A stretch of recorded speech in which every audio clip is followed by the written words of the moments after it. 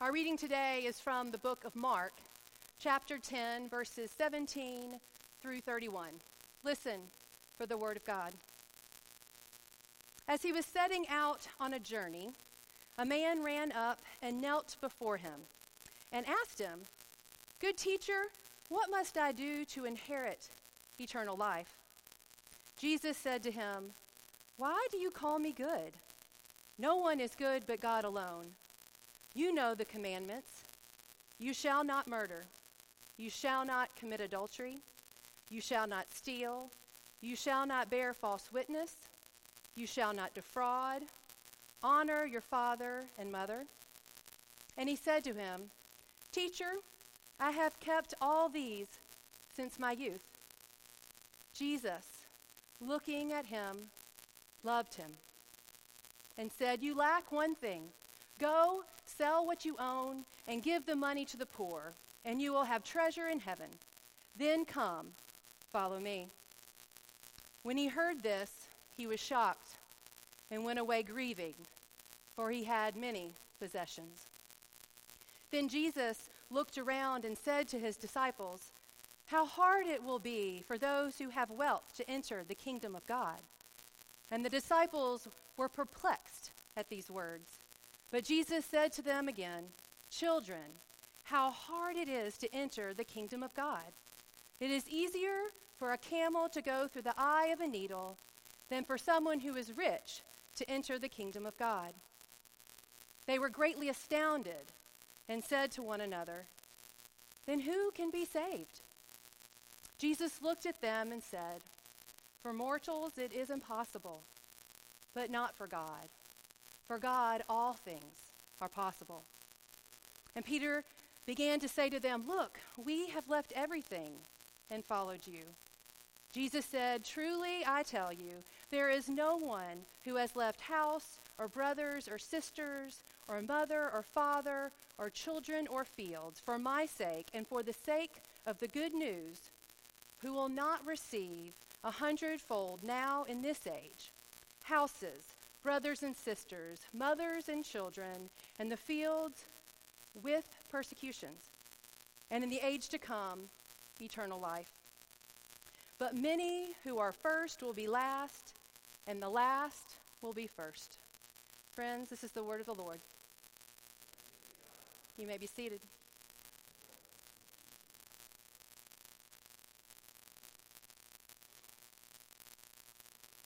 As he was setting out on a journey, this is how our story begins today, with Jesus on a journey.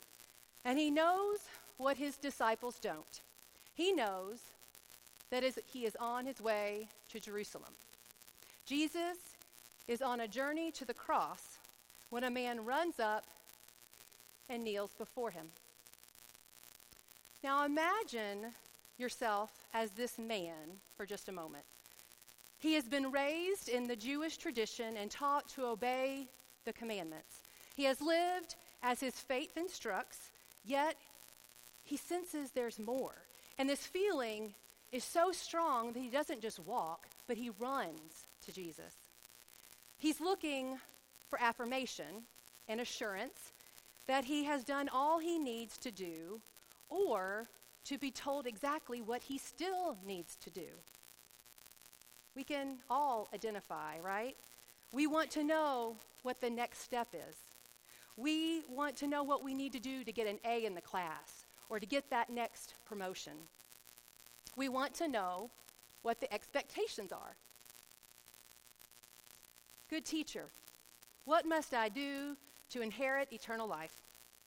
This question comes right after our text from last week, where Jesus said, "Truly I tell you, whoever does not receive the kingdom of God as a little child will never enter it."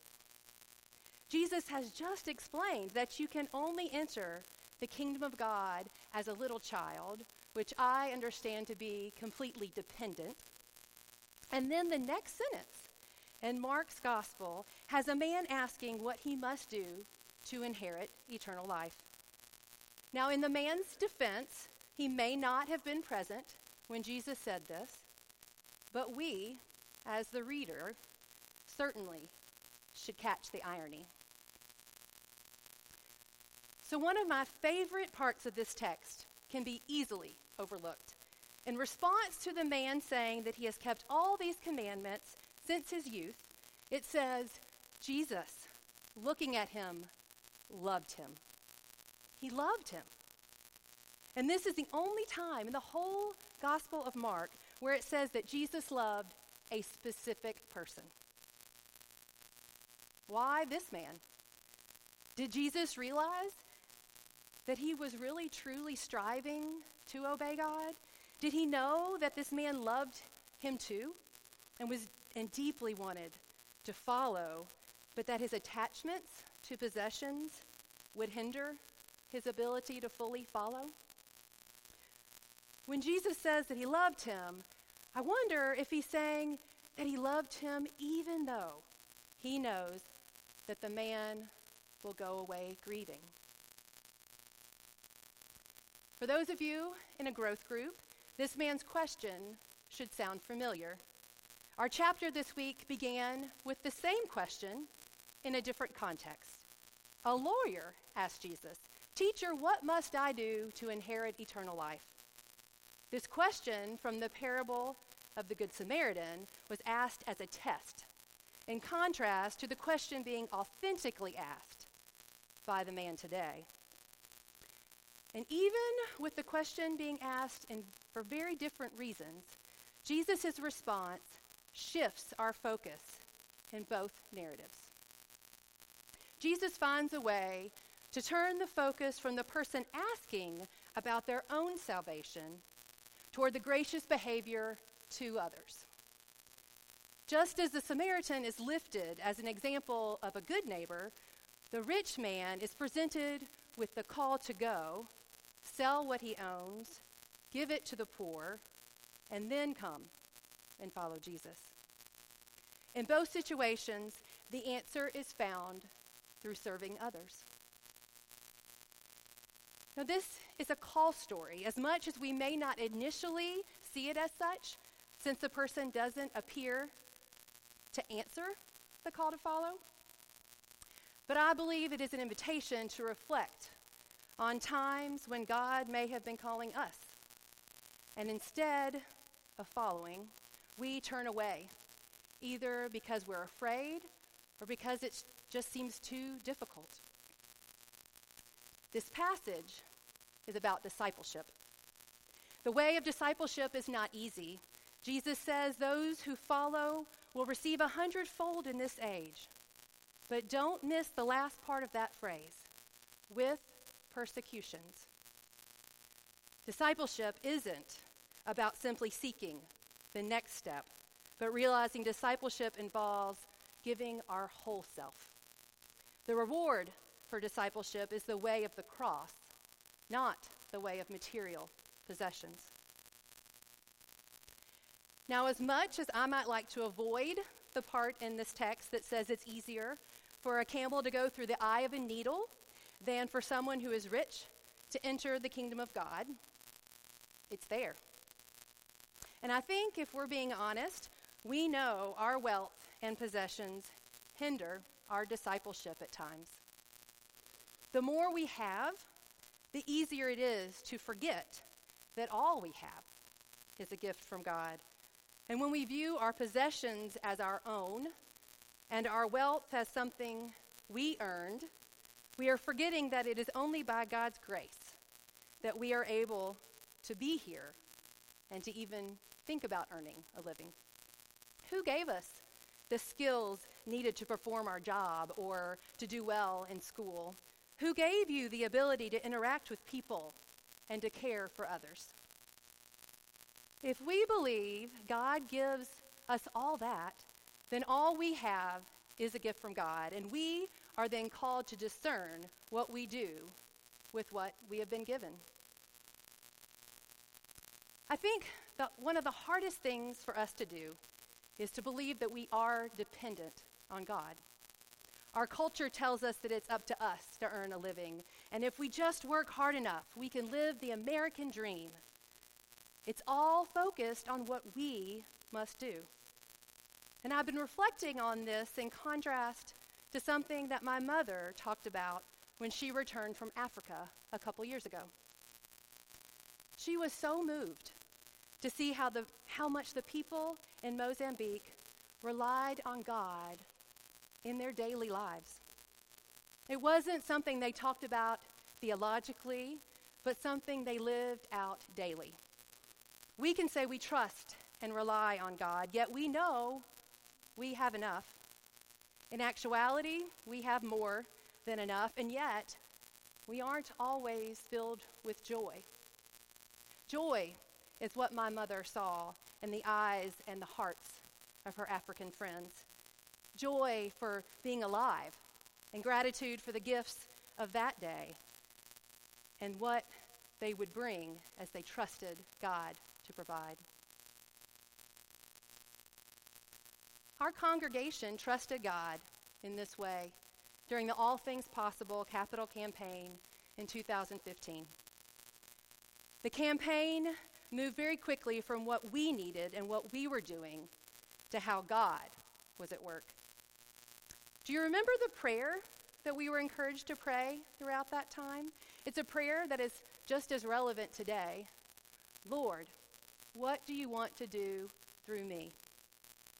The focus of the All Things Possible campaign wasn't about what we were going to do, but what God was going to do through us. What started as a campaign to raise $1 million to pay off the mortgage quickly became about how God was going to use our faith community to participate even more fully in God's mission for the world. The shift in the spirit of the campaign was grounded in gratitude. I have a profound memory of Gratitude Sunday, of the communal and the personal experience of writing down things for which I was grateful on this beautiful card with a picture of our church kind of in the background. And I experienced God's presence as I sat here in this sanctuary alongside my brothers and sisters in Christ who were also reflecting and writing down what they were grateful for. And then I continued to be filled with gratitude and God's abundance in the weeks following as I took time to walk around the church and read those cards, which people had placed up all throughout the building. The All Things Possible campaign helped us widen our vision. We are still deeply concerned for our members and care for each other through the vast array of congregational care ministries, including the visitation and rideshare ministries, the meal and prayer shawl ministries, the flower and Stephen ministries. But the All Things Possible campaign helped us expand our focus outward. It helped us to more fully embrace our call to also care and serve for those outside our congregation. This is where the Second Saturday idea was birthed, as we desired a more hands-on service opportunities for all ages. We are the body of Christ, young and old, serving God together. And this reality is lived out each Second Saturday. I'm remembering one such day when a 1-year-old sat on the floor in Wilson Hall, slowly but surely placing sweet potatoes into a bag being held open by an older member. And then an older child who wasn't tall enough to reach into the big bins of sweet potatoes would pick up those bags and struggle but carry them across Wilson Hall, putting them in a pile where another adult was organizing how many would go to each of our mission partners. And as the morning progressed and it got harder and harder to reach to the bottom of these big boxes, youth of our congregation climbed in and got in the boxes and started handing the sweet potatoes out to those around. And once the boxes were empty, young and old, male and female, stood side by side, passing bags, one to the other, all the way from Wilson Hall to the parking lot where the mission partner trucks were being filled. It was a vision of the body of Christ working together to participate in God's mission for the world. For mortals, it is impossible, but not for God. For God, all things are possible. If it wasn't for God, our session would never have voted to have a capital campaign at that moment in the life of our church. If it was up to mortals, we would never have raised over $2 million. If we had been relying on our own abilities, the Holy Spirit would not have been able to work through the cardboard testimonies shared here between the font and the table on Ministry Sunday.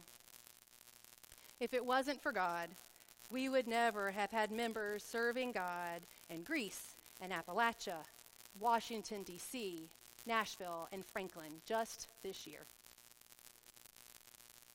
Because all things are possible for God, our faith community was able to lean in and let God work through the All Things Possible campaign, just like we continue to trust God to work through the ministries of our community each and every day. For those of you who weren't part of our community in 2015, you can tell this was a very meaningful time for many reasons. But maybe the most important was how it transformed us into a more grateful community.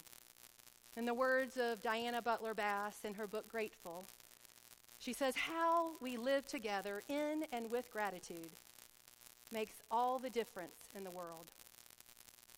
Gratefulness can change things." What must I do to inherit eternal life? Inheritance is more about belonging to a family than doing something to earn it. That is exactly what Jesus is telling the disciples in the last part of this passage. Those who choose to follow will receive 100-fold now in this age and in the age to come. You will belong to a new community where many who are first will be last and the last will be first, where status, power, and divine favor are not tied to wealth, where we are all children of God, equal in God's eyes, and can only inherit eternal life by God's grace. If our primary concern is our own salvation and how we will inherit eternal life, then we've missed the entire message of the gospel. It's only when we stop relying on our own abilities and start depending on God that we can begin to understand today's message. When we shift our focus to what God is doing and how we can participate in God's work by serving others, then we will find ourselves on the path of discipleship. To inherit something, by definition, means something is given to you when someone dies. This story is about Jesus and what God will do through Jesus as he journeys to the cross and beyond. Friends, for God, all things are possible. May we believe and embrace it daily. Amen.